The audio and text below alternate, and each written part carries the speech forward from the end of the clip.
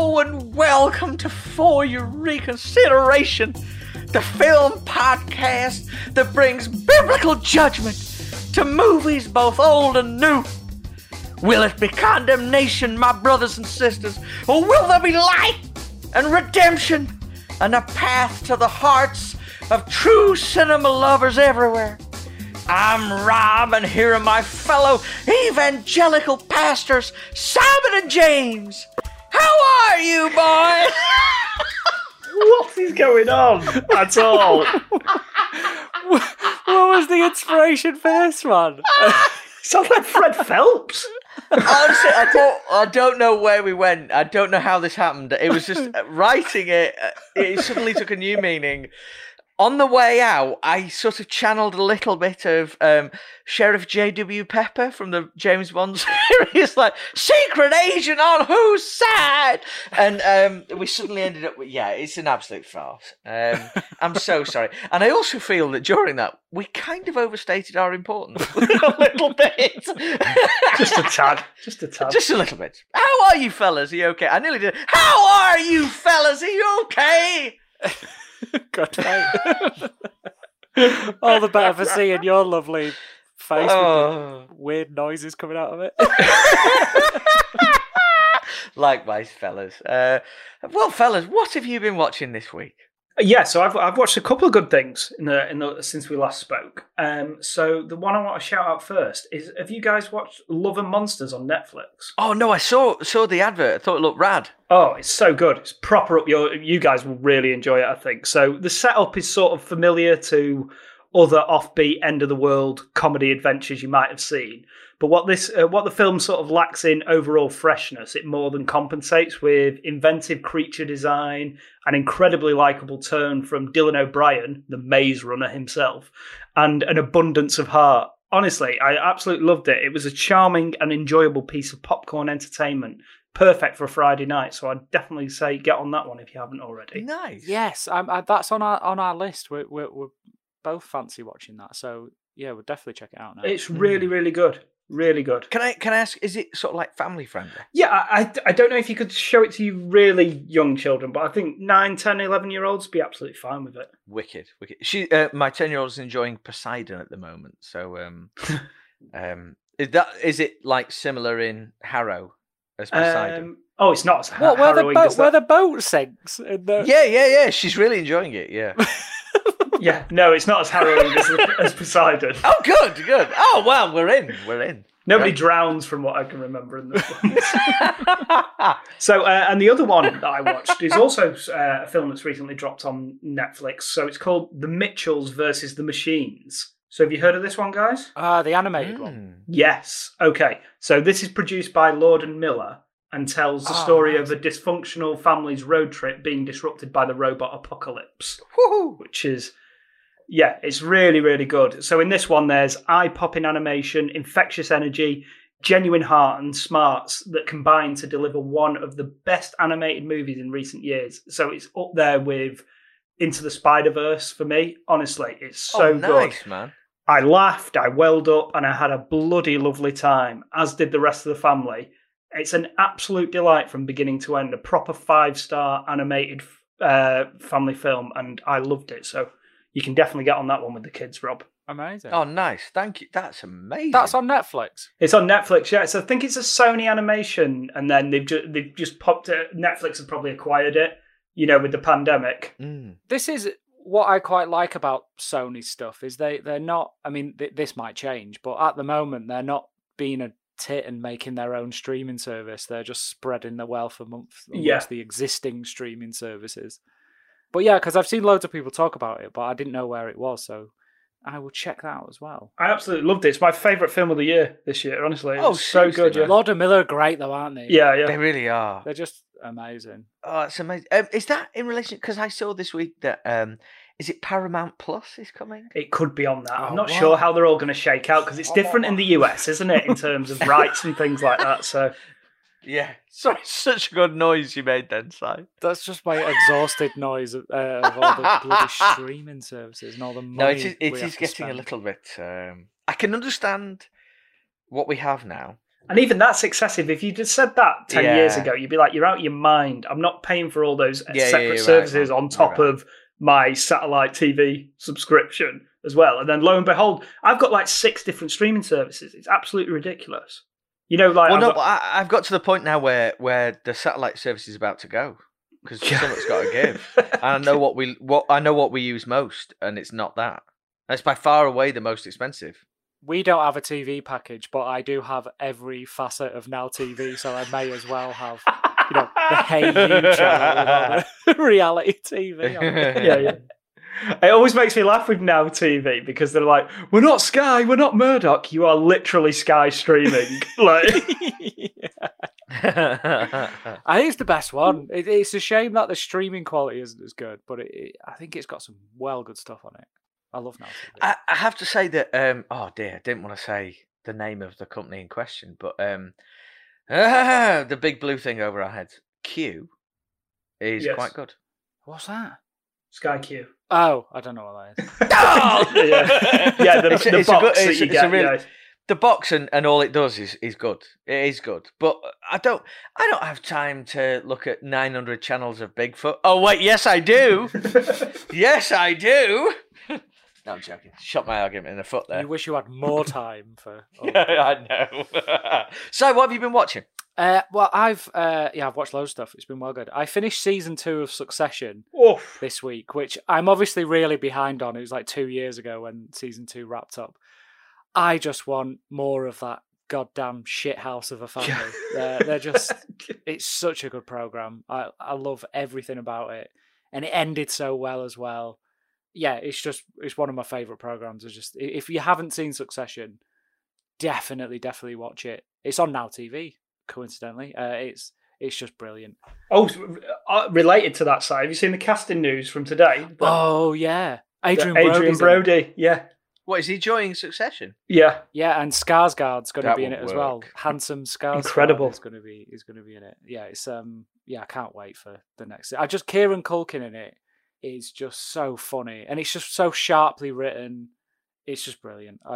It's an amazing program. Kieran Culkin has come a long way from pissing the bed at family reunions at Christmas. No longer is he Fuller. Yeah. He's just as small, though. He hasn't got any bigger. Film-wise, I ticked off 2 of the Oscar-nominated films this week with Promising Young Woman and Nomadland, both of which I really enjoyed, actually, but like for very different reasons. Promising Young Woman it looks great. It's a really good, bold, ballsy film, but it says a lot of things, not too dissimilar to Jennifer's Body, actually, which was a film we did not long ago. Obviously without the like succubus eating men angle, but a lot of like similar themes, and it just looks great, and the costumes the outfits are wicked. Just looks really, really poppy and lovely. And then Nomadland, which I just found to be an immensely powerful film. That it doesn't really have a plot. It's just kind of like a collection of moments in like the year of a life of Frances McDormand's character. But it just manages to tell a lifetime worth of stories in those moments. And it's all because of her performance at the middle of it, which is just fantastic. And really, there's some really stunning photography going on, which is just beautiful to look at. And I just welled up so many times during the film. I think like during the first 5 minutes, I just went, oh, it's like one of those films, isn't it? It's just... it's just really good. And there was a bit where there's a line about saying goodbye, and it's what my granddad used to say, and that made me cry. I just thought it was a beautiful movie, and very deserving of all the accolades it received. I'm not sure it's my personal favourite of all the films that were listed. I haven't seen a film better than Sound of Metal. For me, that's my sort of favourite of all the ones what were nominated. But I don't think you can argue with the fact that it won, because it's such a good film, such a well-made film, and just, 5 stars all over it, I think. It's really good. Wicked. My other half didn't like it. It really upset her. She did not like it at all. She was when it finished, she was just devastated for a good couple of hours. She did not recommend. harrowing stuff. But anyway, what did you watch, Rob? Bring it up a bit. Let's...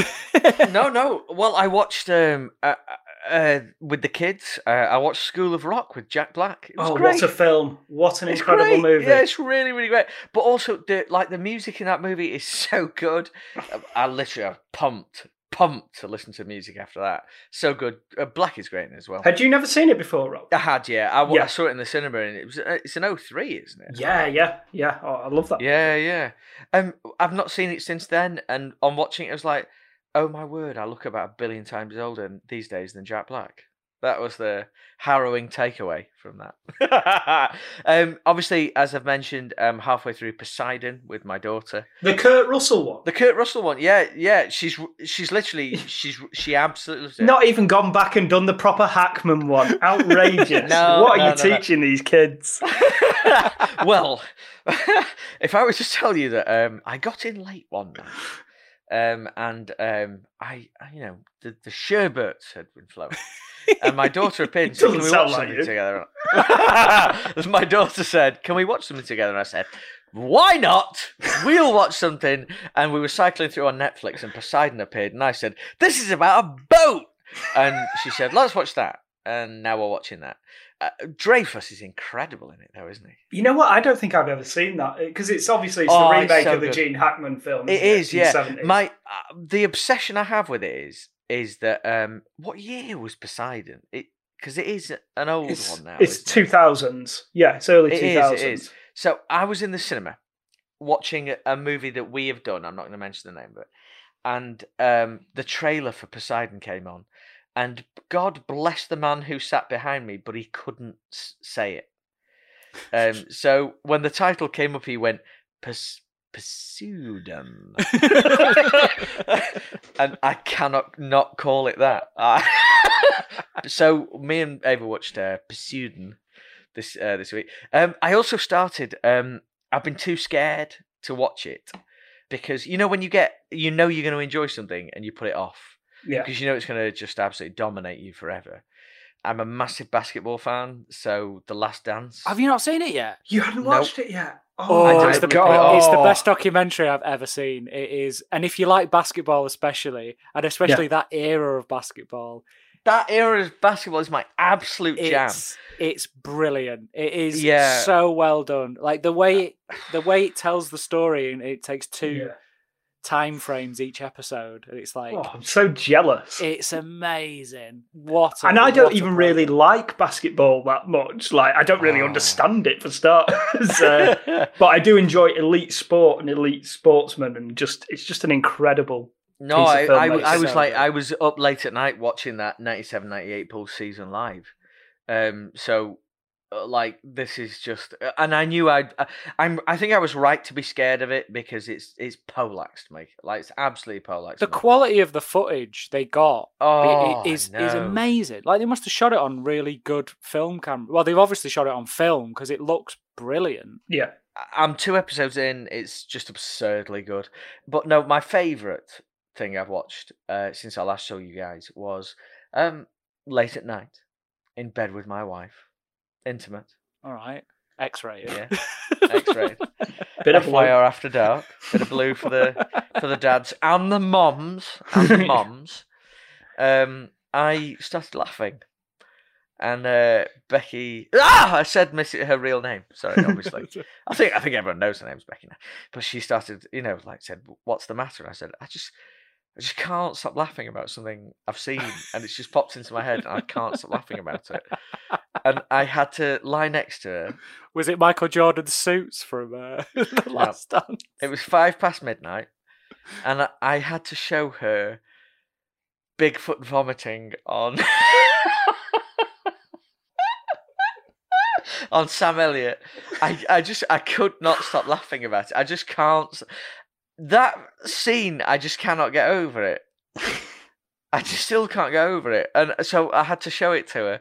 And then she said, 15 minutes later, I was still lying in bed, chuckling to myself. Obviously, she wasn't impressed. No, not very much.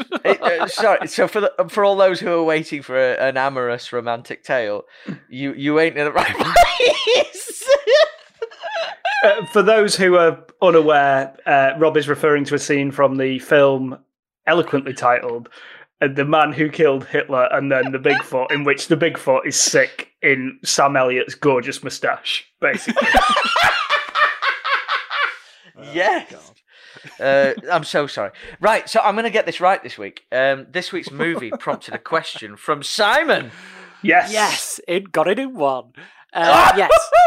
So there was a particular moment in this film, which is very surprising. So I wanted to know what are there any particular moments in any particular films that completely blindsided you and you did not see coming at all? Do you know what springs to mind for me? I haven't written this one down, but one that immediately comes to mind is I'd never read the book of The Green Mile before I saw the film. And I saw the film, and obviously it's directed by Frank Darabont, and it's set in a prison. So I thought it was like sort of Shawshank 2.0. And anyway, there's Tom Hanks' character in that movie. He has a water infection, and he's sort of like really struggling with it. As he puts it, he's pissing razor blades. And he's walking past the cell of John Coffey, who is one of the inmates on the Green Mile, which is where the prisoners spend their final days before they go to the electric chair. And he's like, "Come over here, boss. I need to talk to you." He comes over and he grabs him by the crotch, right? And then like Tom Hanks is freaking out, like, because they're all convicted murderers on the Green Mile. And he's like hitting him with his club. He's like, "What are you doing? What are you doing?" And then John Coffey like spews all this stuff into the air. And he's like taken his sickness away. I had no idea that this movie had any supernatural elements to it at all. So when I saw it, I was like, "What's going on? What's happening here?" I thought this was a prison movie about people on death row. I didn't realise it was about a magical healing man who's on death row. Yeah, so that absolutely knocked me for 10. I was like, what is going on here? This is a completely different film now. Which I really like, to be honest. Yeah, it's weird for like our age, and then obviously people younger than us as well, because all the sort of big famous surprises, you know, the Star Empire Strikes Back and Psycho and things like. It's all been. We all know it from pop culture. We don't even have to see the films. It's just been revealed in various. The Simpsons mainly, probably. It's quite interesting to find ones that would have genuinely surprised our generation in the cinema, or just watching films, because we can't. And then the nature of everything as well now. Everything gets fucking spoiled nowadays. But yeah, Rob, did any come to mind for you? Absolutely, but I find it, you know, that like the definition provided. Because, like, major shocks in movies, I always usually associate them with, you know, like jump stuff. Yeah. You know, like, and the biggest jump I can remember in a long time is the red and black demon from Insidious. Oh, that when is he good. appears. Oh, yeah. That like is immediately part with your digestive tract, basically. But the but when I think about it, like if I think about it not in that sense, and it's just something that slow burned, absolutely murdered me in a shock sense, it would be what happened to Joe Pesci at the end of Casino. Like, I just could not accept. I could not get my head around and accept what happened to him in that. So yeah, those are my good one. I know you said pick one, and I'm really sorry. No, it's fine. Well, mine wasn't even mine. What I'd like. There's so many great ones. Like, you guys seen Mulholland Drive, the David Lynch movie? Well, I won't spoil it for you, but there's a jump scare that's right at the start of that film that just comes out of nowhere. It's not a horror movie at all. Like, it's one of the most effective jump scares ever put on film. Really? Yeah. Have you guys ever seen Audition? Yes. The 1999 Japanese movie. Yes. Oh my God, there is a moment in that. So the film's sort of about this widower who wants to find a new wife, or someone to be his wife moving forward, and he holds auditions. His friend is he works in TV, doesn't he? Yeah, his friend is a movie producer, if I remember correctly, and they hold auditions. And he sort of becomes enraptured with this one girl who's a little bit strange. It's probably massively problematic, this setup, 20 years later. But this is what happens in the movie. He starts looking through her resume, and then a lot of her references don't sort of check out and things. So you know that something's kind of off. And then there's this one point where he's debating whether to ring her or not. and he decides to call her, and she's just like sat in this desolate flat by herself, and the phone's ringing, and there's like a sack behind her. Yeah. And it looks weird. You're like, all right, okay, well, maybe she's just a bit on the odd side. And then when the phone starts ringing, the sack suddenly springs into life, and it's like clearly got a person inside of it, and he starts rolling and hits the... I've never been so terrified in my life. Like, and then that film just goes to 11 in the third act, like goes full torture porn, but an incredible movie. If anyone hasn't seen that movie, Audition, check it out. It will blow your mind. Yeah, that whole movie blindsided me. Like the end of it, it's like, what the fuck is going on? Because it's a real slow burn. It's actually quite gentle really slow, and tender for the first like 45 minutes or so. And where it ends up, you would never, if you pause that at 40 minutes, then someone told you where that film ended up, you would be like, you are out of your mind. This is just a nice little romantic drama about a widower who wants to find a new wife. What about you though, Si? There must have been something that you hold dear to even ask the question. If I'd asked this question and tonight's film wasn't on the agenda, I would have said the moment in this film. But there's like similar. The last time I was genuinely surprised in the cinema, I don't know whether it's classed as a spoiler. I guess it is a spoiler, but then I guess it's not anymore because it's been out a few years. Was when in Interstellar, when Matt Damon pops up. And I was like, oh, what? And that was like a proper fucking hell moment. And then there were other things as well, like in The Other Guys, same actor as the surprise in tonight's movie, when him and The Rock just are like these hero cops. Aim for the bushes. Just splat. That was such a good moment in that film. So good. But like for comedy value. That in general is such an underrated movie. It really is. Really is. The one where Will Ferrell's got a really hot wife and Mark Wahlberg can't get his head around. Yeah, it's Eva Mendes. And Will Ferrell's calling her stuff like, you get in there, you old ball and chain. Stuff like that. There was another one I wanted to mention, Rob, which I thought would be up your street. Executive Decision. Oh, yes! Yes! You know, fronted as a Steven Seagal movie, because he was big, he was hot shit at the time, Seagal, and then he fucks off about 10 minutes in. Well, I mean... Again, spoilers, sorry. This is probably the worst moment of his career, you know. Career nadir as well, I think, actually. I quite like Executive Decision, though. Oh, no, I love no, for him, obviously. Oh, for him. No. Not for anyone else. It's a great movie. No, for him, it's a disaster.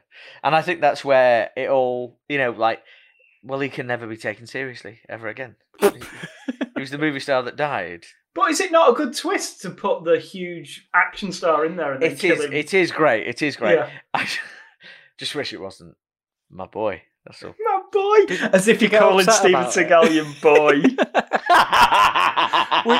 Were you in the crowd in the Kremlin when he was doing his judo? Cheering him? No, I was not. Even I saw the video of that and thought that it was rather embarrassing. Sorry, it's not judo. What is it?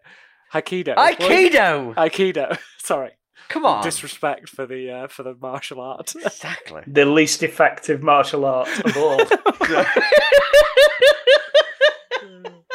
He's my hero and we diss him on this podcast terribly. Hey, I've seen a lot of Seagal love on Twitter this week. There's been loads of people bringing up all his old movies, which I'm glad. The ones we've covered. So yeah, a lot of love. There'll be some more as well. If only he did a Bigfoot movie. That's where we could really, you know. He could play Bigfoot the fucking size of He him could now. play Bigfoot doing Aikido. Yes. Right, that's enough. Oh dear. So tonight's film, we've departed the rainy season. We've got the all clear from the meteorological office. Still a bit wet though. Yeah, it is a bit on the moist side, and we're out here in Simon's Peak. Tell us. So yes, in the fight against Alzheimer's, there is only one solution: sharks. That was definitely the pitch. That is Oh, I wasn't ready for that. And as some of the world's leading marine biologists, a chef, and Samuel L. Jackson set up for the weekend in a state-of-the-art offshore research facility, things start to go a bit dodgy when their test subjects start to bite back. This, of course, is Rennie Harlin's anti-shark propaganda piece, Deep Blue Sea. Tell me, Mr. Franklin, have you ever known anyone with Alzheimer's? No. What if you could end all that suffering with a single pill? Give me till Monday morning, 48 hours. I'll give you results that'll skyrocket your stock price. In the most advanced research facility in the world. Wow. Beneath its glassy surface, a world of gliding monsters. A team of specialists is working against the clock. Did someone order the fish? On an experiment to benefit mankind. Sharks never show any loss of brain activity as they age. We're this close to the reactivation of a human brain cell. But before they can save millions of lives... Tell me I didn't see that. They recognize that gun. It's impossible. Sharks do not swim backwards. They can't. They'll have to find a way to save their own.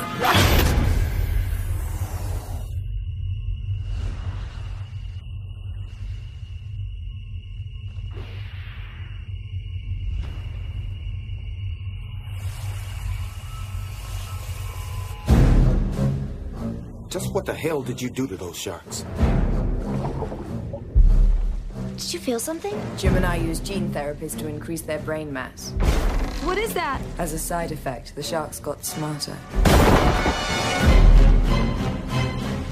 Somebody, please, tell me what that is.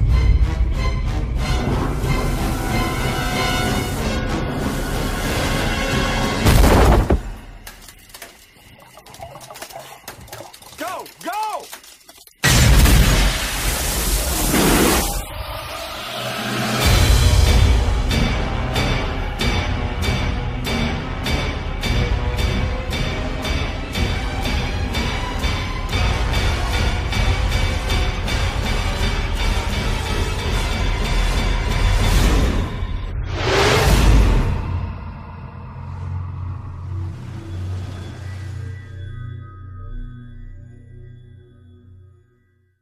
Goodness me. Deep Blue Sea. I remember, Si, you talking about this from the very beginning of this podcast, behind the scenes with us. Why did you pick this movie tonight? Obviously, I mean, like, well, we know why. 'Cause it's flipping great. But why did you bring it to our attention tonight, Si? Right. Well, yeah, I mean, it's been on the cards for a while, but yeah, my sort of history with this film. It came out in what, 1999, Yeah. and I was 13 when it was released. At the time, you know, Jaws was one of my favourite movies. LL Cool J, I was a big fan of LL Cool J, Rock the Bells and all that. And for some bizarre reason, only my 13-year-old self knows, and my friend Martin, we went to see this 4 times at the cinema. So yeah, I just absolutely love it. And if you think my judgment of this film will be clouded by senseless nostalgia, you would be right. So if you don't like it, fuck you guys.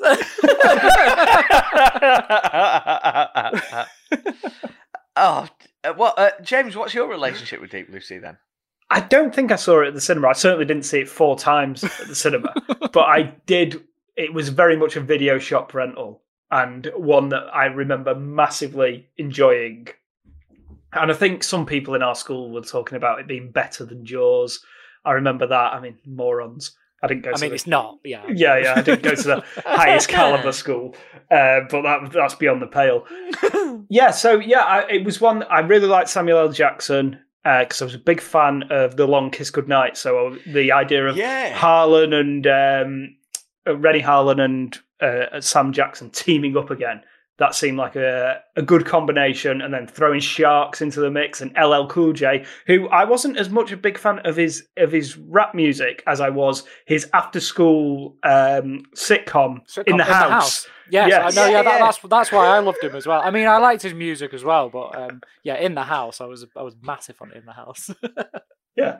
So I was in for this movie, and yeah, yeah, I remember getting it out of the video shop on numerous occasions and massively enjoying it. Ah, wicked. I saw it at the cinema twice, so halfway there, as John Bon Jovi famously said.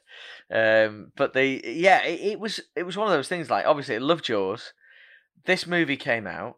It was right at the point where I could start going to the movies by myself, and I just I remember just being so thrilled by it, but also thrilled by the. I saw I think it was an MTV special of the behind the scenes stuff, which is a 15-minute thing that I watched on YouTube. It's on YouTube that I watched it this week, and it just was just so great to watch. No, I have nothing but the most brilliant memories of watching this in the cinema. I think we were there on opening night, with a very receptive crowd here in the northwest of England. Our friends at Really 007 watched it. The Pickup family, they watched it on opening night in Washington DC with a primarily black crowd, and they just lost their business over LL Cool J in this film. And no spoilers, but towards the end they were like, yeah, standing up. There was standing up, screaming, applause, all sorts. And Tom says from Really 007 says it's the best movie-going experience of his whole life, and I don't doubt that. I do not doubt that. All because of LL, definitely. Because of LL. But yeah, it was just it had everything for me, this one. So you've picked it, Si, but how does it qualify? Barely. Oh God, are we talking surely budget box office? This must be a smash. So, Deep Blue Sea opened on July 30th, 1999, grossing around $18.6 million at the US box office that weekend. During its second weekend, the film grossed an estimated $11 million and finished in 5th place. Can you name some of the films that might have been in front of it? 1999? Yeah. Star Wars was Phantom Menace, 99? No, that had been and gone already, I think. Right. Armageddon? Was Armageddon 99 or 98? I think you're right. It's 98. Armageddon's 98. We've got a couple of horror films here. So big mainstream horror films from the late 90s. From the late 90s? Scream. No, so we got the Sixth Sense. Oh yes, that was massive, wasn't it? That was huge. Yeah. The Blair Witch Project. Blair Witch Project. Was The Matrix 99 as well? It was, yeah. It was an incredible summer. It was a ridiculous summer. Yeah. Blair Witch Project. I saw this week that the Blair Witch Project was nominated for a Razzie. It's fucking brilliant. Changed the game. It's a fantastic movie. And then also in front of it was Runaway Bride with Richard Gere and Julia Roberts. Understandably so. And The Thomas Crown Affair, which is a very good movie. It's good. It's a good one. It's really good. It's a good remake. Very good remake. Yeah. That should be on the list of good remakes, which is a long list. Haters. So overall, it grossed $73.7 million in the United States and Canada, and $91.4 million internationally, for a worldwide cumulative gross of $165 million against a budget of $60 million. So the film's performance was compared to Stephen Sommers' The Mummy and Jan de Bont's The Haunting, which had similar budget and made significant impact on the box office in the summer of 1999. Yeah, The Mummy was another big one, wasn't it? It was, yeah. Great. It was so good. I really love that film. Really love The Mummy. What a year. What a great year for movies. Great year. 99. Bravo, everyone. Deep Blue Sea standing up there with the best. Yeah. I imagine this was an absolute monster on DVD as well. Yeah, I think because the lifespan on DVD, I mean, it's still there now, isn't it? Because I think we can all remember that the front cover of the DVD, you know, the big shark's head. Yeah. After Saffron Burrows, yeah. Yeah. It's just like immense longevity, I think that property had on DVD. That's incredible. So in which case then, Si, please tell me it was revered as one of the greatest critically acclaimed movies of all time. So basically, the audience reception for this movie on Rotten Tomatoes is total bullshit. Right, that's a disgrace. That is a disgrace. It currently sits at 39% on Rotten Tomatoes. That's awful. It's just ridiculous.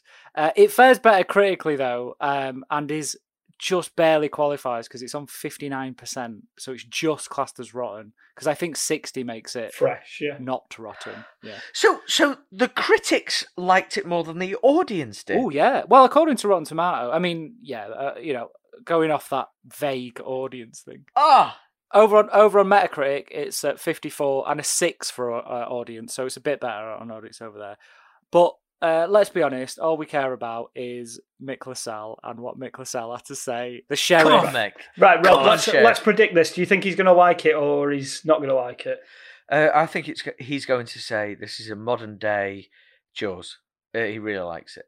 Yeah, I think he's going to think that it's a massive load of popcorn fun and he's going to be well in the bag for it. Come on, Mick, don't let us down. Come on, Mick. Mick gave it a big thumbs up. Yes! I want to bring his theme tune back. He scored it three out of his customary 4, and he said, "Call it silly, call it obvious, but this is one of the few Big Fish horror films that still has the power to surprise." So he was into it. He saw it for what it was and give it the stars. Ebert liked it as well, actually. He also gave it 3 out of 4, who appreciated Rennie Harlin's skills of assembling a neat package of terror, sharks, and special effects. Oh, nice. Obviously, a review of the time. Yeah. Over on Letterboxd, it's the old favourite. What's the most common score we've had on Letterboxd? 2.9. James? Yeah, 2.8, 2.9. 2.7. So yeah, good. No! Very, very close. With a heady mix of those who liked how crappy and cheesy it is, and those who did not like how crappy and cheesy it is. But my favourite review is from someone called 24 Frames of Nick, who said, "Better than Jaws, fuck Jaws, 5 stars." Love it. And we love you, Ebes. And Sheriff, we always love you, man. But yeah. I know I generally always go to those two, but I read some of the other reviews, and one of them was just like, I don't really like going to the negative reviews basically, but one of them was just going, "This is nonsensical trash," and you're like, oh, piss off. But this is very interesting. Like, so when I was watching this on YouTube, this sort of like 1999 behind the scenes video that I was watching, it's massively apparent that Rennie Harlin is everywhere on set. He's like in a wetsuit diving about all over the place shooting this movie. It just, like, I flipping love the fact this is a Rennie Harlin movie. Yeah. Well, he'd done Cutthroat Island, didn't he, a few years before? Yeah. Which was another very watery movie. And he did Die Hard 2, didn't he? Which was a very snowy movie. He did, yeah. And Cliffhanger, which is an even snowier movie. Snowier movie. Right. Give it over. And yeah, you mentioned it before, James, The Long Kiss Goodnight as well. He's got some good, decent action flicks on his resume. He really does. The sadness is that, because I would do Cliffhanger on this podcast in a heartbeat, but it does not qualify by a few percent. It's because it's too good. Cliffhanger's great. It's too good. It's got one of the best openings ever in any movie, ever. It really does. It really does. The rival studio's rip-off, though, Vertical Limit, does qualify. So, I mean... But I've never seen that, though. So, it's so shit. It's brilliant. James, what did our friends on Twitter have to say about Deep Blue Sea? Oh, we got a lot of response from the folks on Twitter, so I won't be able to read them all out, but... Easygoing Movies, rewatched this recently. It's both not amazing, but amazing at the same time. I still enjoy it. Robert McElroy, it's one of the first times I've heard a movie referred to as awesomely bad, but depending on my mood, I'm inclined to just leave it at awesome. Yes. Zoe, the Bay Harbour Butcher, is back, eminently rewatchable. And DVD Mike simply says, his hat is like a shark's fin. Yes. The movie. Okay. I really like the music. Trevor Rabin steps in, doing his Trevor Rabin action. This score is insane. It's literally all over the place. It is all over the place, isn't it? But it's just, it's enjoyable, but it's like it's got Jaws undertones and it's got big action beats and it's like a horror movie score as well, and it's all just sort of rammed together, running from one scene to the next. It's very enjoyable, but it's quite a mishmash. But then the movie's a bit of a mishmash as well in terms of it has action beats and horror beats as well, and then there's a lot of Jaws homages throughout as well. There's loads, isn't There there? is. Yeah. Can I tell you? I was in a mall in Detroit in 1999, and I bought a copy of the original soundtrack On CD or cassette? CD. I listened to it on my Discman for the rest of the trip. Did you enjoy it? Obviously, it was just on repeat. Deepest Deepest bluest, bluest, my my heart heart is is like like shark's shark's fin. I mean, the soundtrack is really it's proper late 90s, early 90s R&B hip hop. The like actual soundtrack, isn't it? You know, the music on the boat in the opening, and then when they're having dinner in the kitchen later, and then obviously LL's joints over the credits at the end. I love the opening to it. It's proper creepy Wes Craven horror, John Carpenter horror tones, isn't it? Agree. Yeah, and then I was watching it, and you know, this opening sequence, and I'm like, it is like a horror film, isn't it? This it's like a slasher movie. Absolutely. There's so many horror nods right the way through the film, like from pacing to the jump scares to the shark's POV. They give the shark's POV, shark vision. They do fake jump scares as well. It does have all the horror beats, but I still think it's like when I watch this now, it's like this is just pure enjoyment. There's nothing I don't enjoy about this. I mean, it does exactly what basically you're going in for a fun shark movie where a lot of people are in a lot of peril and they get murdered in hilarious ways by sharks. I mean, it delivers absolutely what it sets out to. I don't care about character development when I'm watching this. Well, they're all going to get eaten anyway, so it doesn't really matter. About the development it's like modified sharks eating people. I don't care about character. Right. We've got a bit of scant character stuff for for some of the people. Like, there's no character work by and large for anybody else. There's none for Jan or Michael Rappaport. Sorry. I adore him, by the way. I think this is his finest hour, to be honest. I don't think he's been... I agree with you. His character goes on a journey here. He is, much like the score, he's all over the map in terms of what he's doing from one scene to the next. Because he pops up in a lot of stuff, especially like this sort of era, but he's never a main player. He gets a lot of screen time in this film, and he gets a lot of... You know, he gets a pretty big, I say arc, it's not an arc, it's just he's in it quite a lot. And then, he does have a definite arc if the arc starts at he's alive and then ends with he's dead.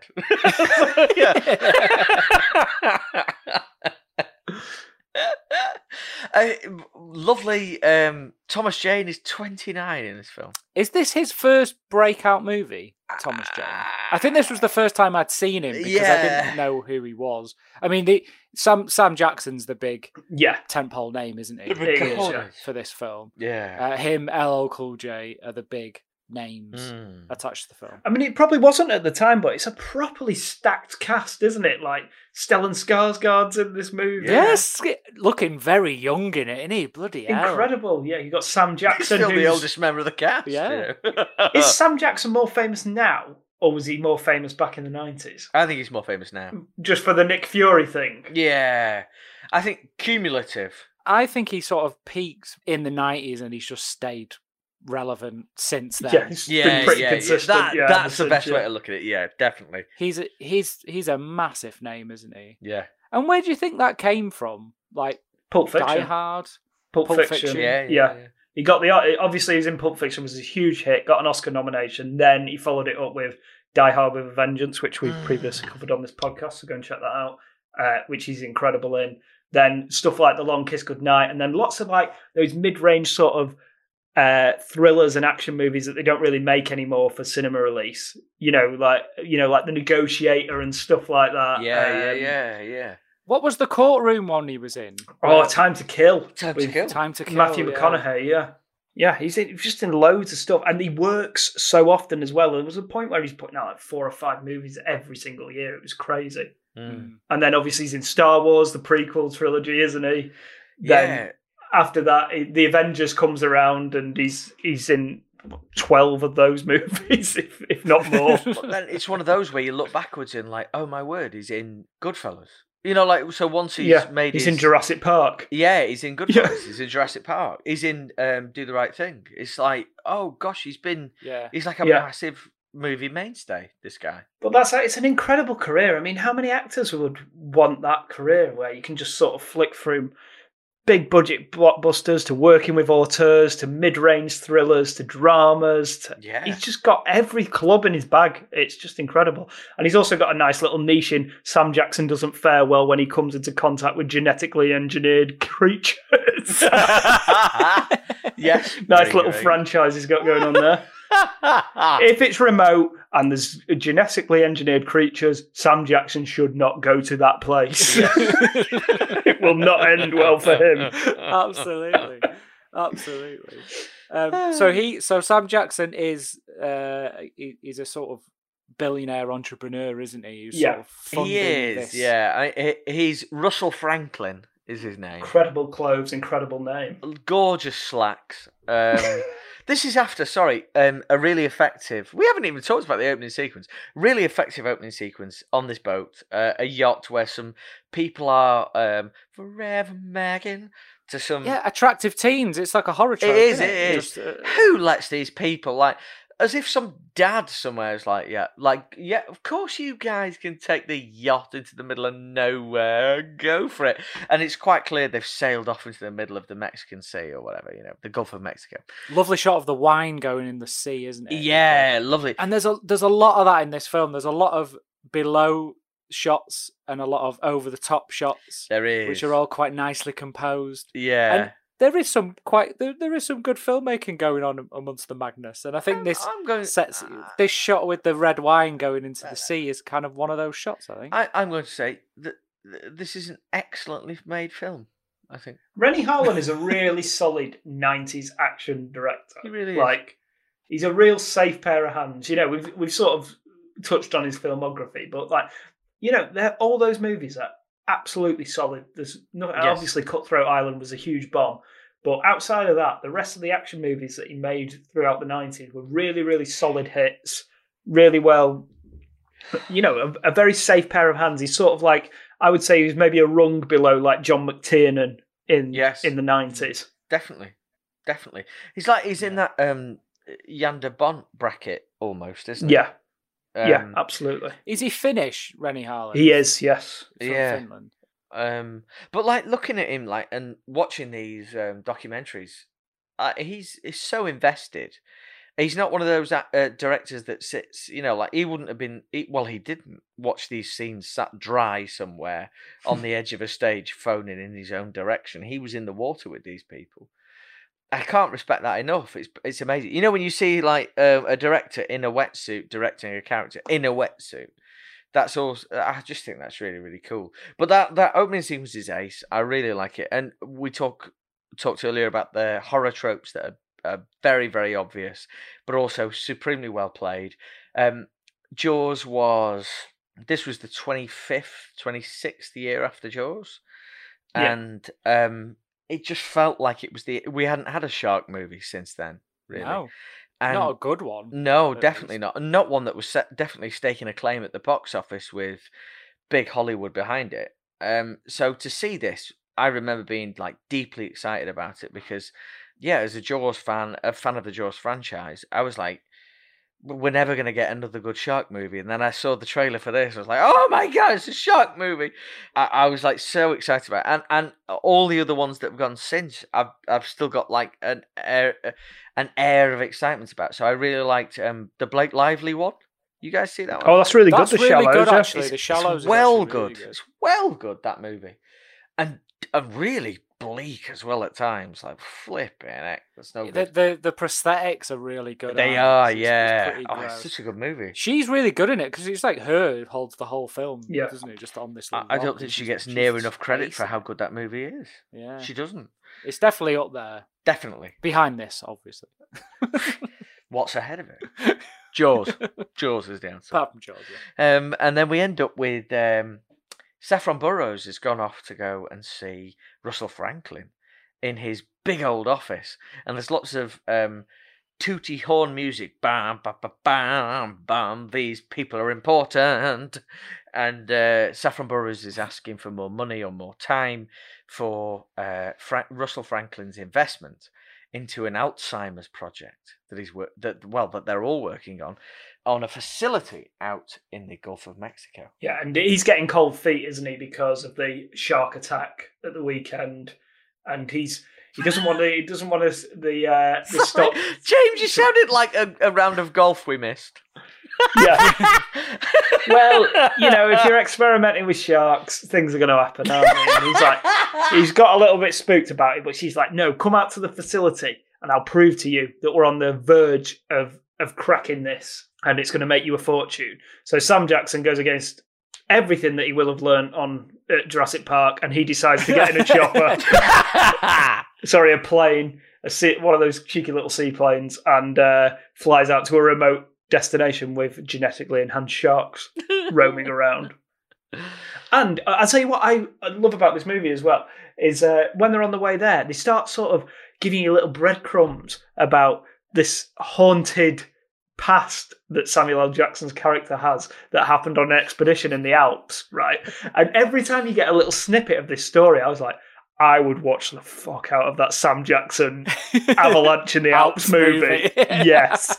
Yeah. Oh, well, I mean, is the implication that the group turned on each other and they had to eat a few of them, or they had to kill some of them? I never knew what this answer was, seriously. Like, because it's very open-ended, like, and only 5 came back. Like, what does that mean? Can you tell us? What does that mean?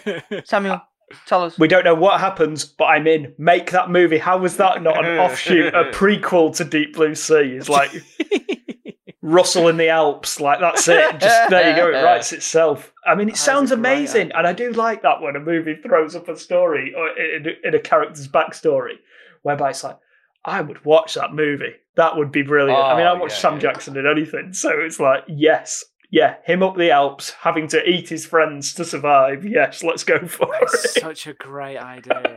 I just love this setup when Russell Franklin goes over to the facility, because it's like they say it's because obviously for this sort of horror movie type thing to work, it's like Alien as well, isn't it? It's that kind of small crew in an isolated facility far away from civilization, and to sort of make that excuse, because you'd think this place was filled with workers and scientists and cleaners and things like that. They're all off for the weekend because they run a skeleton crew on the weekend. That's just like, everyone's going, we've only got about 10 of us. That's why it's only this small little core group of people. And I'm like, yes, I love that. I love that basic stuff. Yeah, it's Jurassic Park. It's right out it's right out of the rule book. Yeah, I love the idea that the weekend's coming. We don't have enough people on site. Okay, so we're gonna have to trim everything back. Right, let's do the major scientific test of the entire year right now. Let's do it. Let's do it while no one's here. Well, they got too cocky, didn't they? So basically, they Thomas Jane is the Carter Blake who saves the teens in the opening sequence. He's sort of the wrangler, isn't he? So he's the Muldoon of the film. Oh, yes! And yeah, this was the first time I'd seen Thomas Jane. I remember thinking how rubbish he was at the time. He was not rubbish. He spends about 80% of the movie on his arse. He just really falls does. over He everywhere. really does. Yeah. He likes falling over, yeah. But they're, so it's the wrangler and then all the scientists, marine biologists, including Saffron Burrows and Stellan Skarsgård. It completely forgot he was in this movie. Yeah. And this is where we got all the characters coming in. LL Cool J's the chef. Very religious chef, because everyone calls him Preach. Who's got a parrot for no reason. Just to give him someone to talk to, basically. Just really inconvenient pet. It's a very interesting choice. I can't argue with. But they all get a bit cocky, don't they, and do the big experiment on one of the big sharks. There's 3 sharks. They're all female sharks. They're absolutely humongous. And it all goes a bit tits up, as these movies do. I'd be disappointed if it didn't go tits up. It just all went to plan. It was like, are you impressed, Mr. Franklin? Yeah, I am. Here's an extra $1 billion. Bye. I mean, you're in for trouble as soon as he gets to this base, because You've got Michael Rappaport is the structural engineer of the entire base, right? I don't know why he has to be on site all the time. It's his work. It doesn't really make sense. You've got someone Tony needs Soprano's to finger tap on the maps, James. Someone. That's it. Someone needs to do finger tapping on the Yes, wall. but an engineer, when they've built a building, they don't hang around afterwards, do they? Just to make sure it stays up. You've got Janice Soprano on the comms up in the watchtower as well. Yeah. I'm like, I don't think this crew's very solid. I think things are going to go bad, to be perfectly honest. And then you've got Saffron Burrows, who seems a bit too committed into the work. And Stellan Skarsgård, we're introduced to him. He's literally pissing into the wind off the side of the complex. Yeah. But again, it's that thing, isn't it, where you just question the intelligence of these people, and that's why these films work, because they are a bit stupid. And the way the last few years have gone, I do think people are that stupid. So can't argue. Don't argue. Will not argue with any of that. We don't waste much time. We're in sort of what do they call it? Establishing mode here, aren't we?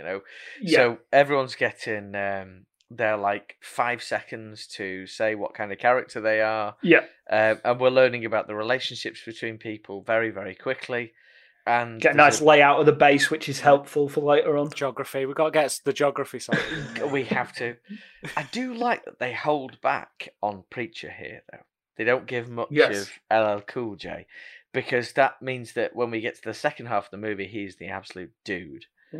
It's almost as if they didn't decide to make him the hero until they'd finished the film. Because we love Tom Jane. Welcome back, Tom Jane, to the podcast. Yeah, and LL, he's been on before. Halloween H2O. Yeah. Oh! Similar time as well. Yeah. And a similar role, the comic relief hero of the movie. Yeah. Not a bad role to have, really. No. I think this could be Cool J's finest hour of all time. Oh, yeah, I think so. I can't think of anything that would surpass it. Certainly in an on-screen basis, yeah. I can't remember any other, he did quite a lot of acting in the late 90s, early 90s, but this is the one that always stands out when I think of his acting career. Obviously, it's unparalleled to his music career, isn't he? Because he was a real... Two separate things. Yeah, he was a real trendsetter, wasn't he, in terms of hip-hop. Yeah, films like In Too Deep and Any Given Sunday. Any Given Sunday was a big one. Oh, Any Given Sunday was amazing. Yeah, but he gets screamed off the screen by Al, doesn't he? He's just going insane in that movie. So we get his introduction is they have a party at night, don't they? Yeah, it's Saffron Burrows' birthday, I believe. And they give her a little surprise party, and they're all just hanging out. They're all a bunch of buds who work on this aquatic facility out in the middle of nowhere. It does look amazing. They're having a few cocktails before the big experiment the following day. Of course, why not? The big understaffed experiment the following day. I think the experiment's really great. I think it's all so well put together. I agree with you, man. The core basics of the filmmaking done really well. It's just high tension. It's all well cut and well shot. And there's no dialogue. It's all just a lot of eye acting and really well, whip pans and really well cut. Yeah, you've got a big old animatronic shark in there as opposed big to animatronic shark which also because when you say that, Si, I don't question any of the character stuff or how silly it is, the fact that they're in there all by themselves and doing a major experiment on a shark when essentially there's 8 people on the entire facility. I don't question any of it. So the plan here is they stick a big syringe. Basically, they bring the shark up, don't they? Tom Jane has to do something incredibly dangerous in order to sedate it to get it into the little pool. The idea is that they're going to extract this protein. They're trying to cure Alzheimer's by using protein from shark brains, because sharks have been clinically proven not to have any brain degradation as they move into old age. And the idea is then that they extract this protein from their brains and then make it into a pill or a shot or what have you, and then it'll be a big pharmaceutical boom, and then Alzheimer's will be cured, and Anthony Hopkins can't win his Oscar in 2021. Look, again, James, you've explained the film so much better than the film did. So that's the general gist of it, and Sam Jackson is bankrolling this, and he's going to make a fortune if it works. And in fairness to them, they do the experiment, and it does work. There's just one wrinkle at the end of the experiment. Stellan Skarsgård gets a bit too close to the shark's mouth. Shark's playing possum. He's not really knocked out. It's a huge but not unexpected heel turn from the shark. Who basically does bites Stellan's arm off. I mean, if you're going to put your arm near a shark after you've just injected him in the head with a massive syringe, then you've only got yourself to blame.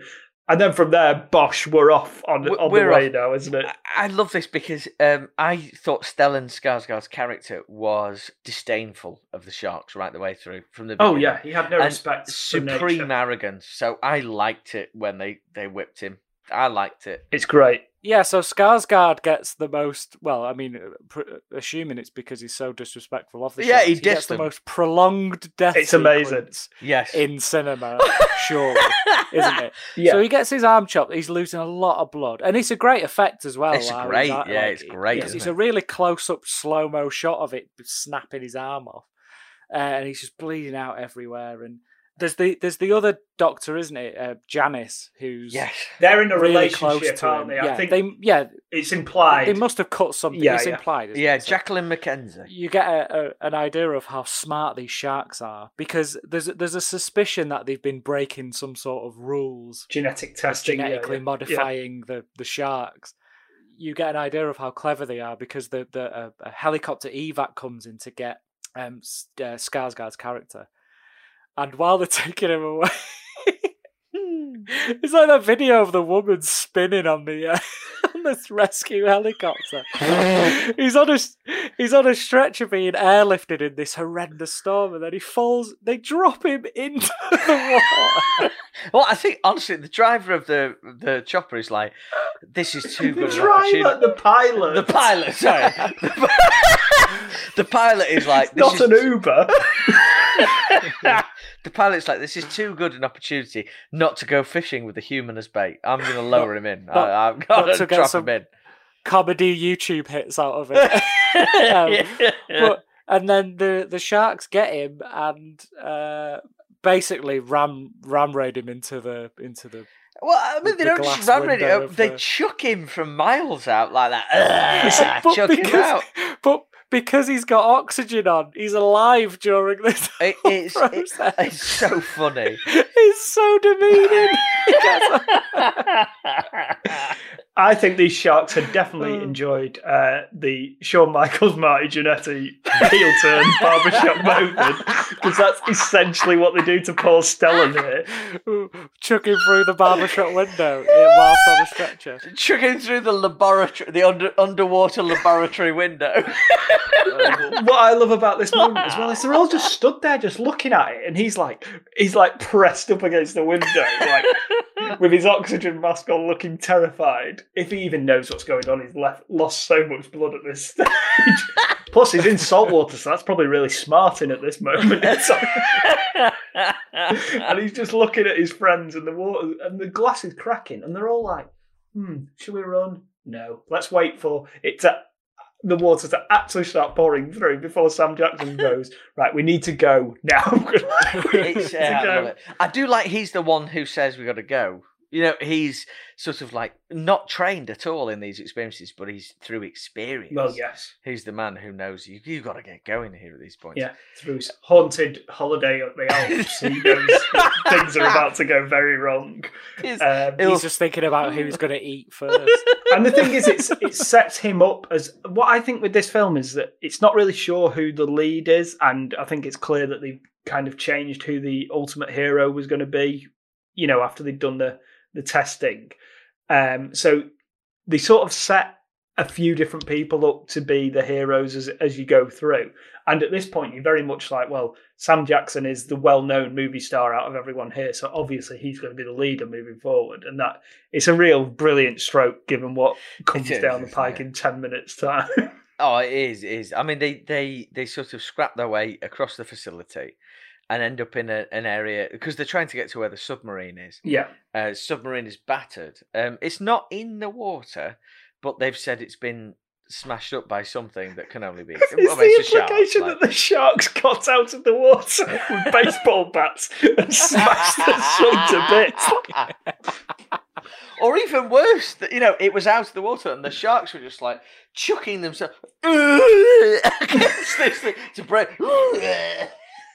Nonsense. But all great. Yeah.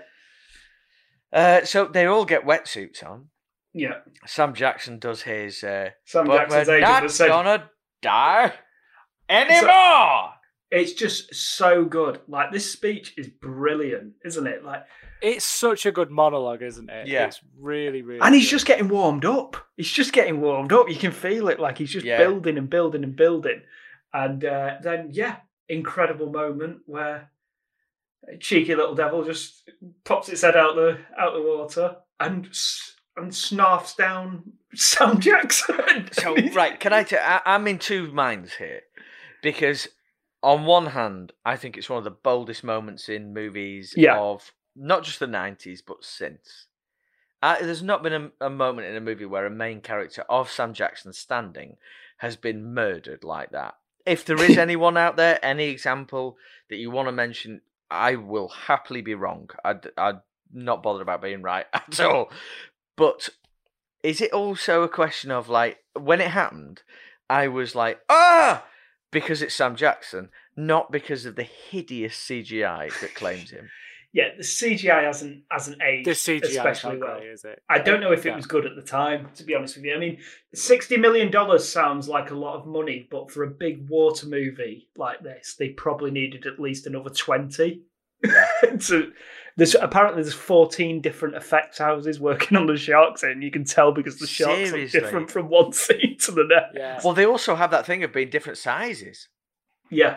Yeah. Because the animatronic side of it is great. Oh, isn't it's it? incredible. Yeah. But that's usually when they're out of the water or just on the surface of the water. Or in the water. Have you seen that footage of Tom Jane swimming with the animatronics? It's unbelievable. We'll put it on the Twitters. It's Yeah. unbelievable, this footage. So Rennie Harlan said that this was the hardest film that he's ever made because I don't think he had enough budget, essentially. I think 60 million sounds like a lot, but with the amount of visual effects in this film and the water and how many resets you have to do and drain the set in between each take, it's just an incredible upheaval, and they probably needed at least $20 million more in order to polish it a little bit more. But I think the shonky CGI kind of works for it in retrospect, because it gives it this sort of retro feel. And maybe that's why audiences haven't taken to it too much, because maybe it reminds them too much of those sci-fi original movies like Sharknado and Birdemic and stuff like that have got really shoddy CGI. And maybe that's what this comes across as. But at the time, this was a big studio movie. It's a Warner Brothers movie. It is a Warner Brothers movie. Yeah. So even though it looks like, from an effects standpoint, like a sci-fi original movie or one of those Asylum pictures, it was actually a huge budget summer blockbuster. And I think possibly that's why audiences haven't taken to it, because they think that maybe it's a cheesy sort of made-for-TV movie, which it wasn't. I certainly don't remember it ever being particularly bad CGI. No. But that was one of the things what actually surprised me on the rewatch. I was like, oh god, it's actually really crap. It's really, really shonky. Yeah. And it is usually, when they proper ragdoll the people when they eat Sam Jackson and they take him underwater and just like rag him around, and it's like, oh yeah, this looks a bit crap. They rip him to bits. It's outrageous. But they've got a baby one from nowhere. Who's the baby that eats his head? I don't.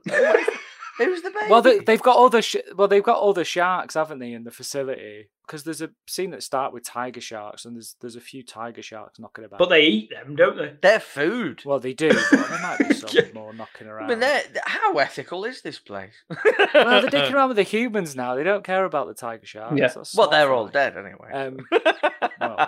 So Sam Jackson's dead, but what's happening with LL Cool J while all this has been going on? Because he's on his own, isn't he? He's in a the legend. kitchen. Yeah. He's just being an absolute legend. This is one of my favourite scenes of, like, any kind, I think. LL Cool J in the kitchens when the kitchen is flooded and it comes in and he has to get in the oven. It's such a great scene. Yeah, the shark switches the oven on, which is hilarious. It's just so much Well, about smart it. sharks It's so now, good. they know. Well, yeah, they got the brains. Got brains.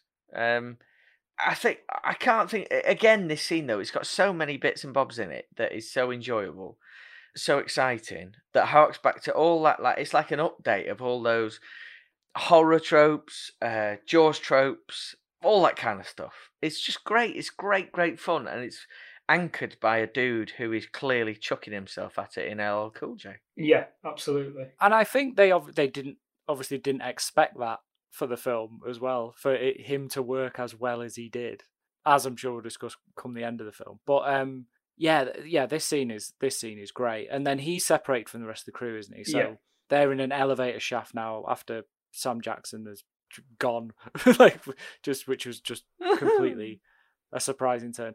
The sharks flood the elevator shaft, don't they, to rise the water so they can get to the...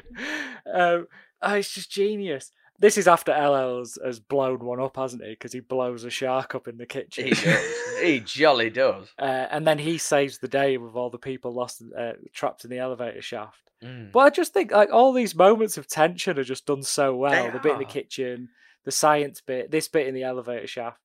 With all the rising water and Tom Jane on his ass, because he's like supposed to be the hero, but he's a bit crap.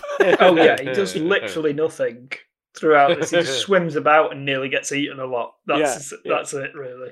And all the while, Saffron Burrows is still trying to sort of keep stum about the reason why these sharks are so smart. She's like, "Oh, don't know why." Oh gosh, they worked that out. Oh, why would they do that? I've got no. Golly gosh, I don't really understand why these sharks are so intelligent. Oh, well, it was the line from the trailer. I still remember it now. Like, the sharks got smarter. With sort of a weird, haunting. Yeah. Keep one eye on the sky. So Saffron Burrows basically she separates herself because she needs to get all the data because that's valuable to everyone else. Just like we just need to survive because I think everyone's Janice fuming with her at this point because she's like, yeah, you broke the Harvard protocol or whatever it is, and you and Stellan have basically made these sharks more intelligent, and now they're super intelligent, and they're hunting us down one for one, and they're winning. Basically, they brought the game to us, and they're leaving with the trophy. No, they're exactly. If we go back to the heel term, they're leaving with the championship belt. They're taking absolutely, yeah. I don't think sharks needed a heel turn to show they were bad. Like, to be honest, no anti-shark propaganda, Rob. This is. I'm not so sorry. You're absolutely right. You're absolutely right. I was suckered in. So they. Oh gosh, there's so many plans going on. One of the plans emerges that Michael Rappaport and Thomas Jane are going to make a really ill-fated trip back into the main lab. Well, full of water and open to sharks. Why you would go in there, I just do not have a clue. But they do go. They have to get something up and running again, don't they? That's why they go in there. So basically, Rappaport is doing Sam Jackson's part from Jurassic Park. He's essentially Arnold. He has to go out to a shed out to fire something up again, and basically come a cropper in the lab, don't they? And Rappaport does, because they need to drain a stairwell, don't they? They do, yeah. So that's essentially what they're going in there to do. And there's a brilliant Ben Gardner homage as well. There is, it's a great one, isn't it? Well, who is that? Who's upside down? Skarsgård. Is it Skarsgård? Yeah, finally dead. I'm surprised he wasn't still alive. To be honest, with his oxygen tank on, traumatized. It's one of those stupid. This whole thing is one stupid movie decision at this point. I mean, the whole movie is a stupid movie decision. Yeah, fair enough. But my God, am I enjoying it? Like you know, if I'm thinking at the minute, my kids obviously well documented, didn't like Jaws, loved the Meg. They are gonna crap their pants when they see this. This is well better than the Meg. I've got to say. It is well better than the Meg. Hence, they'll crap their pants. They'll crap a port their pants.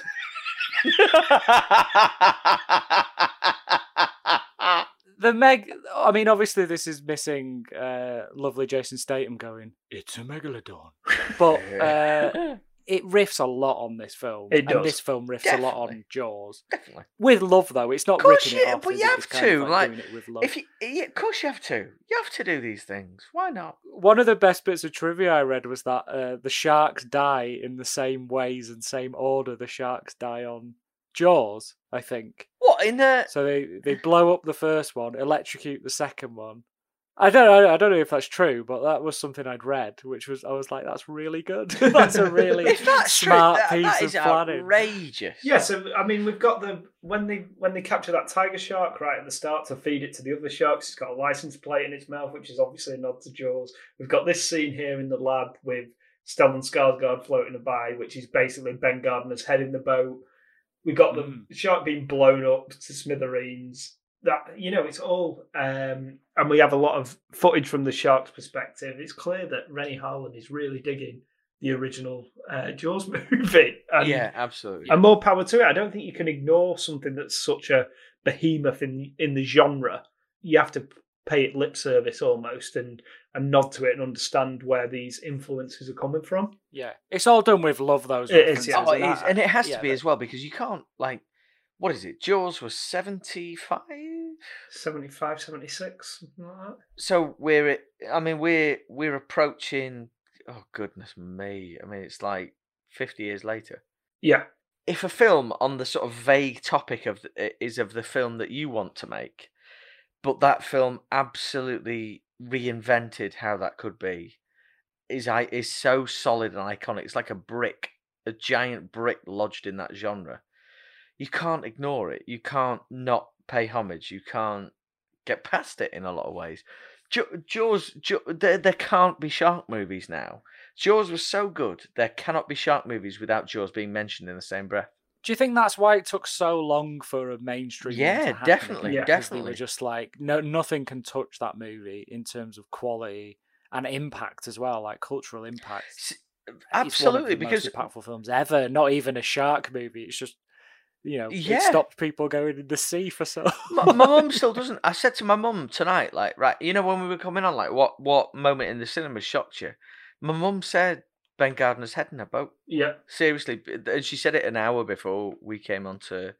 So, and that was my mum and dad's first date, was watching Jaws in the cinema. Incredible. And it was Ben Gardner's head made mum chuck a handbag on someone else in the cinema. It's like, that is just... No, it's just so incredible, isn't it? That's the footsteps that shark movies have to follow. That other movies don't have to follow. Which is also why, in a sense, that dinosaur movies got absolutely shredded by Jurassic Park. Because you can't repeat it. It's so good. You can't do a... God damn you, Spielberg. Why are you movies. so good at this stuff? Why? Come on, man. It's amazing. Well, he's overrated, of course, isn't he? Well, is this according to the youth? Well, I think you'll find that Spielberg, absolute nonsense. Imagine how little joy you have in your life if you think that Steven Spielberg is an overrated director. You are incapable of joy, in my humble opinion. Honestly, I think you need tucking in for an early night for the rest of your life. That's ridiculous. I don't even know where we were. So Rappaport's dead. Rappaport's dead. He does. Rappaport's been gone. I didn't. I wasn't. All the CGI deathy stuff. Yeah, absolutely. It's no sweat. But Rappaport's little leg doing that, doing the little twitch. The little doing a little twitch. That was a bit gross. Yeah, we're probably at this point approaching the least savoury part of the movie. Yeah. With Saffron Burrows. Oh, yeah, she's on her own trying to get all the thing. She just gets naked for no reason. It's not for no reason. It's to electrocute a shark. Well, yes, that's true. Yeah, and she has to. I'm sure the shoes would have done the job. The job well. I know, it's absolute nonsense, isn't it? Right, it's like, well, she needs to stand on something that's waterproof. What's waterproof in it? Way, get her out of that wetsuit. Way. Yeah. All the lads behind in Video Village absolutely loving it. It's like, oh god, guys, it was not necessary at all. It was all going so well though, wasn't it? And then they just ruined it all in this one moment. It's like that bit in Star Trek Into Darkness, isn't it? When Alice Eve it cuts away and she's just inexplicably in her underwear. And You're Yes. like, what? Why? And it's the same with this, but it's quite. She's it's quite badass that she manages to electrocute the shark. Yeah. And kill. So the second one's down now. There's only one left. I really enjoyed the bit with the coffee table. The fact that she thinks she can protect herself by standing sort of like 10 inches up onto a coffee table that's also still underwater. There's the sort of like fake jump scare, isn't there? Yeah, Where you there's a see fake the out yeah, model yeah. behind her. And the music and goes it's for the it as well, model. doesn't it? Yeah, it's great. That's very good. Yeah. But again, the enjoyment is there. I do not care for this moment when she does this. No, it's Because, rubbish. well, at the end of the day, she doesn't actually have to be... The platform she's The on... shoes will do the job. She's got rubber shoes on. But the platform she's on is not in the water, so Yeah. it's not necessary Yeah. at all. But anyway, it's not a very nice...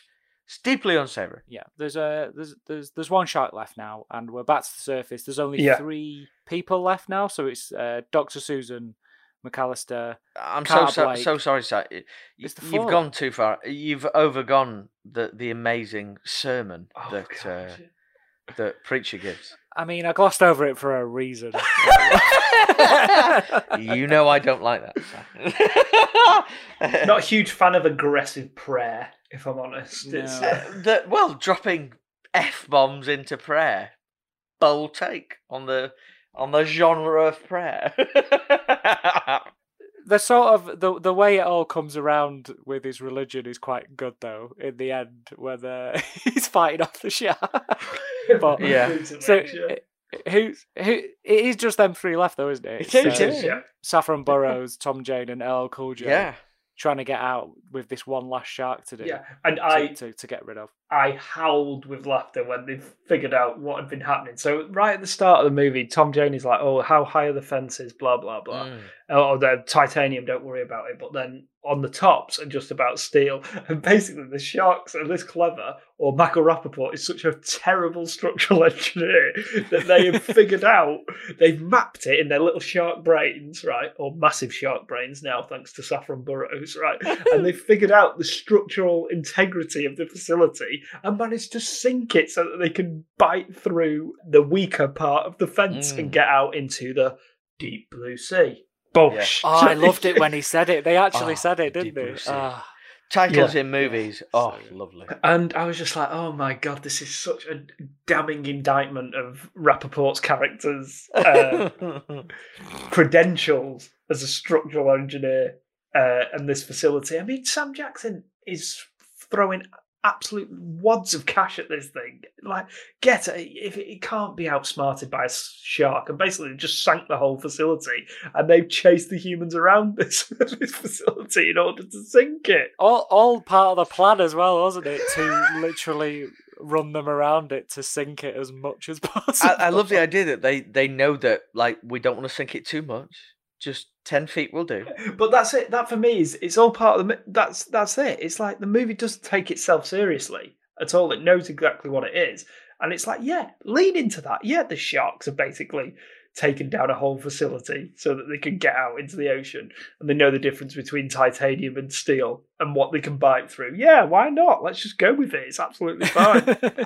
As long as you're having a good time, why would you question it? Exactly. Yeah. Yeah. Only if you don't like your own life. When you go home.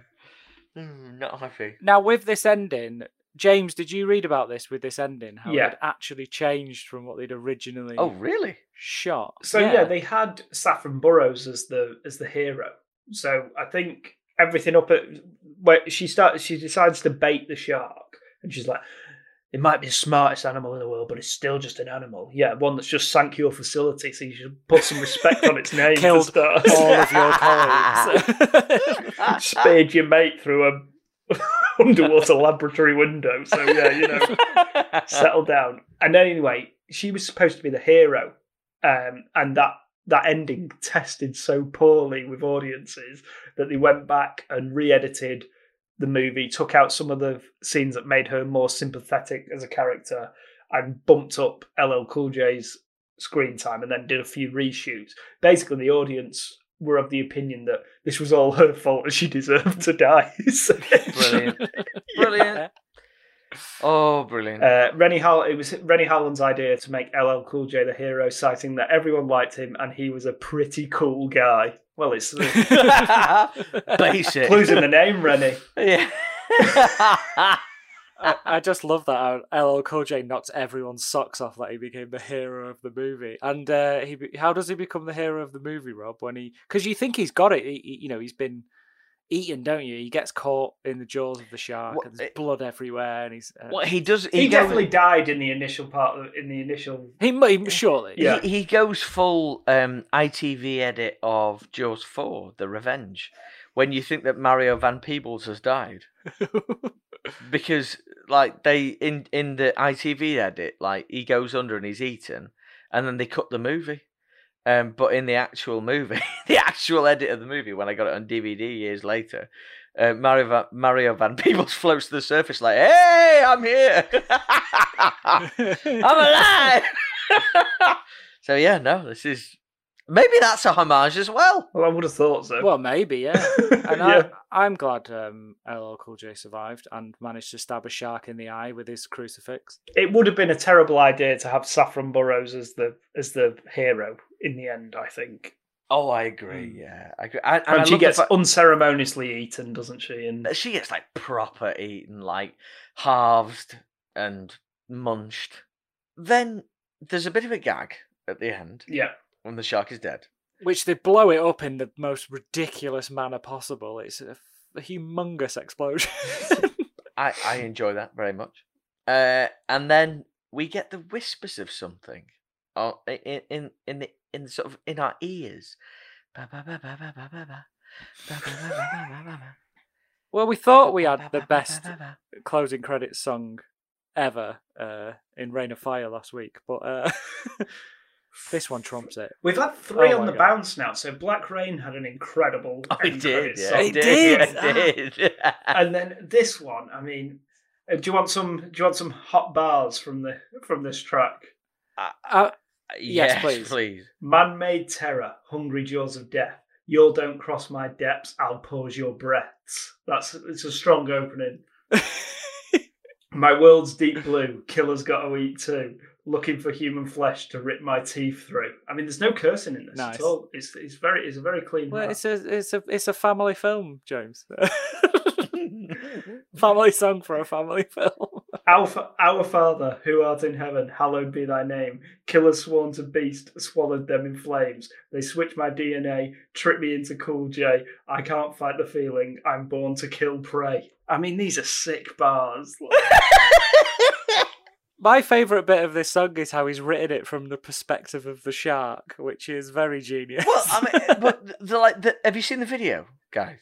Oh, it's incredible. Oh yeah, he morphs into a shark. So I think the video, the lyrics are especially pertaining to the theme of the video, that he is one of the sharks. He is a shark. Well, or did he have an early version of the script where it actually turned out that LL Cool J, the chef character, was a shark? Because it was an inside job. That's how they did the structural integrity of the facility, because they had a man on the inside. Oh my word! But like in the video, 1/3 man, 1/3 shark, 1/3 chef. LL Cool J. In the video, he properly morphs between shark and man, doesn't he? It's brilliant. Yeah. It's so good. so. I mean, it's just. And he's got contacts in, hasn't he? He's got like fully. He has. black Like, eyes. listeners, please go on YouTube. Like, pause us for a second. Go over to YouTube. Watch this music video. I don't even know how to describe what you're going to see, but I promise you'll be happy. Well, it's basically LL Cool J in dungarees in the facility, isn't it? And does anyone like wearing dungarees more than hip hop artists from the 90s and chubby toddlers? Like... and he's very wet, because this was like at the phase of LL Cool J where he was very saucy. So he just loves getting wet and dancing provocatively. And but I love it was the era as well. Like he made wicked songs to films, because he was on the song for Space Jam, where there was like there was the R. Kelly song, but then there was also the song for the Monstars with was it him and Method Man and it was a Class song as Be well. Real, And it was Was brilliant. it hit 'em that high, song. hit 'em high, hit 'em Yeah, high? Coolio Hit was 'em in low, it. hit 'em low. Incredible. Yeah, unbelievable. That song is That amazing. was another soundtrack that I owned on CD. What a And soundtrack! LL Cool J's verse was the best one. He spat flames. He did, yeah, and big strings as well. There's a sample in there as well, isn't it? What song is it sampling in there? It's under the chorus. It was familiar to me anyway, but it reminded me a lot of.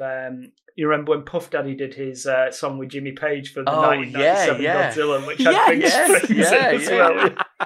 Oh. Oh my god, yeah. What a song that was. Yeah, that was a huge tune, that. Yeah. Just hilarious 90s supporting song. There's nothing wrong with this stuff. It's so good. Brilliant. They were often as good as, or not, if not better than the films themselves. Like Wild Wild West by Will Smith for the film Wild Wild Wild is like the greatest song ever recorded when you compare it to the flaming dog turd that is the actual movie. As if he turned on the Matrix to do Wild Wild West. What was he thinking? Will Smith was so hot at the end of the 90s, right? That music video for Wild Wild West, the film, cost $7 million. I remember it premiering on MTV. It's about 20 minutes long. Just this massive, massive video. Obscene. Again, Will Smith. better than the actual film. It's unreal. It is better. It is better than the film. So yeah, I do love that hip hop artist doing a incredible on the nose tie-in song with huge production and a huge video. I'm definitely not against that. We need to bring that back now, I think. But we don't have artists like that anymore. We don't have anybody like this anymore that could do that. Really, I don't think. No. Well, maybe I'm sure that our younger listeners could. Well, I'm sure they could, but what do we want? So. Like, it's Deep Blue Sea 4 with a tie-in video by Logan Paul. I'm not sure he's the height of rap nowadays. Sorry. Right, so, lads, favourite bit of Deep Blue Sea? You mean apart from the theme song? Because that is obviously. Well, I mean, obviously, yeah. Yeah, I've got to go for Rappaport's death, you know. It's a good one. I think he ends up... So this is the anatomy of that scene. So he ends up in a shark's jaws. He gets rammed into a fuse box, goes full Marv from Home Alone 2, and is ripped into shreds. And the only thing that remains is his severed, twitching leg, disembodied in the water. It's just, it's between him and Skarsgård as to who gets the best deaths in the movie. They are both very good. Si, what about you, man? I just love the kitchen scene with LL Cool J where the shark eats the bird when he's trying to get his bird off the pan and then it just eats the get your feathery ass over here. and then he gets in the whole thing in the oven is just brilliant. I just and then the way he dispatches the shark. I just think that whole scene is great. Every moment with LL Cool J is 10 out of 10 for me. He's ace in this movie. He delivers exactly what this material requires in that role. Yeah, no wonder he's the hero of this movie. Because I'm going to say as well that one of my favourite bits, well, my favourite bit in the movie is LL Cool J, an LL Cool J moment, which is when he finds the digital camcorder. Oh yes, what a bit this is! And he looks into it, and he's doing like his own like a eulogy for himself. And he's like, what am I left with? I'm a failed father, failed priest, failed man. What am I left with? What can I? It's something like, what can I leave you with? And then he gives the recipe for the perfect omelette, which I still follow. I literally still follow. Yeah, I remember this very vividly every time I'm making an omelette. 2 eggs, not 3. Don't add milk. And you don't add milk, no. Some add milk for density. This is a mistake. Do people actually add milk to omelette? Yeah, my mum does. My mum does as well. Yeah. No, I don't because LL Cool J told me it was a mistake. Yeah. I think I've absorbed that through osmosis. Yeah, because it's, I wouldn't even think to do that. No, and don't do 3 because I've done 3 in the past as well. It gets heavy. Yeah, going. It doesn't work. You end up with it burns. It's that's like hot. Big boy stuff that, and it's too big boy and it's a bit messy, bit heavy. But it's like, because I think there's a really nice moment of his acting when he's like, "What do I have to say to you?" And he's looking down at the camera, and then his little eyebrows go, "Bing." Yeah. Today we'll start with a perfect omelette. I think it's really nice, really nice. I really like that moment. So, Deep Blue Sea, gents, for your reconsideration, Si will go last, as is per our custom, the phrase that we all like. James, would you like to go first? Okay. So this film is massively cheesy, super dumb. The effects are woeful, and it's absolutely brilliant. Because of those reasons, and in spite of those. I'm not sure, but I'm digging it all. It knows exactly how ridiculous it is from the off and completely leans into that ridiculousness with its tongue planted firmly in its cheek. The caster game, the deaths are really fun, and it possesses the greatest movie tie-in song of all time. Seriously, what more do you want from a leave your brain at the door 90s summer blockbuster? I don't think you can ask for much more from this type of movie. Wow, where do I go from here? I mean, like, yeah. I've written in my notes I've got my little notes of things that I ask, like FYR for your reconsideration, and it says next to it, I've just written, duh. Are you mad? Honestly, right, you cannot get more pitch perfect Friday night fun in a movie sense than this film. I don't think there exists a more perfect film for a Friday night, having a good time with your mates, with your other half, with your family, whoever, whatever. This is movies. This is fun. This is storytelling that doesn't rely on being the most important in the world. But my word, is it going to give you a good time? I can't fault this in terms of giving me a good time and giving, I don't know, just delivering on the promise. When I saw the trailer for the first time, it was like sharks in an underground facility and loads of people are going to get whacked. It gave me all of that. But it gave me so much more. It gave me the best post-credits song of all time. It gave me it gave me like shocks with Sam Jackson. It gave me like physical sets. I love a physical set. I knew all the way through this was all done on a physical set. I loved all of that stuff. This is great. If you've never seen it, watch it. It's just fabulous. Yeah, of course, 100% reconsider this. Sorry, I think I lost my mind there, Si. I got very excited. Si. Make no bones about it. There are parts of this film that are objectively really shit. But in a like a so bad it's good kind of way. And even though the CGI is a bit crap and the acting is a bit crap and the dialogue is a bit crap, it's just got all the hallmarks of a really good 80s slasher flick. With some great jump scares and moments of genuine surprise. And then you throw that in with the 90-minute homage to Jaws, which, I mean, it's a 90-minute love letter to Jaws, isn't it? So if you go into this with that B-movie mindset, you're going to have a whale of a time. It's just so much fun. And it is still, after all these years, the second best movie based around mischievous sharks. I don't think the Mega's got anything on Deep Blue Sea and LL Cool J's shark fin hat. My hat is like a shark's fin. Indeed. Should have been on the poster, really. Fair warning. For ages I thought it was my hand is like a shark's fin. Like he had his hand over his head, like. Would also work. Would also. You know what would have also worked in the music video if he actually had a hat on that was shaped like a shark's fin, which he does not. False advertising. Rate of fire all over again. Livid.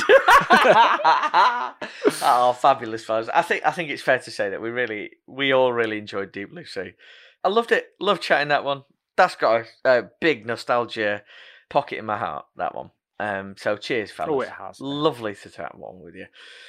So next time we're not doing we're not embroiled in any listener requests this time. We're going back to our rotation. I'm on the I'm next up. You guys know, but next up it's on Prime right now. You can go out, you can literally press stop on what I'm saying, go and press play. which is what I urge you to do, to go and watch the absolutely astonishing Bobcat Goldthwait movie. What's it called?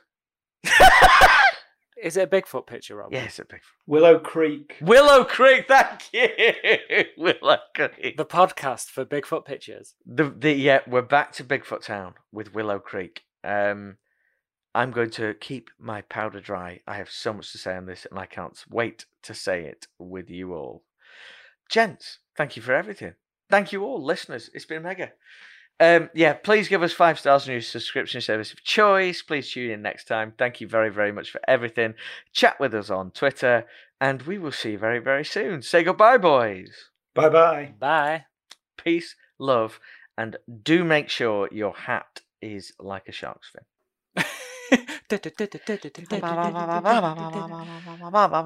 Deepest, bluest, my head is like a shark's fin. Hooey. The people in the background like hooey, hoo-ah, hooey.